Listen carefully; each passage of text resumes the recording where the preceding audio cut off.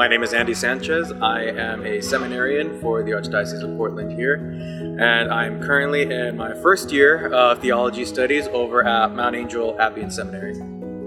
Now that I'm in the midst of all the studies and the books and the homework and just everything that goes on in seminary life, and I don't think a lot of people realize that it is a challenge sometimes. There are the moments where it gets tough, it gets a bit hard. But prayer is really the foundation. Prayer is your anchor, because prayer is, at least in my own experience so far, prayer is the constant reminder of not what I'm doing, but who I'm doing it for. Who is this geared to? And it's ultimately Jesus Christ. Because you have the studies, which are important. You have the formation, which is important.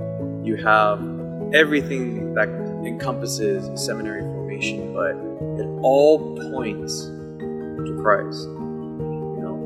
And prayer is really what helps you come to know Jesus on a deeper level and a more personal level, to respond to His love through prayer.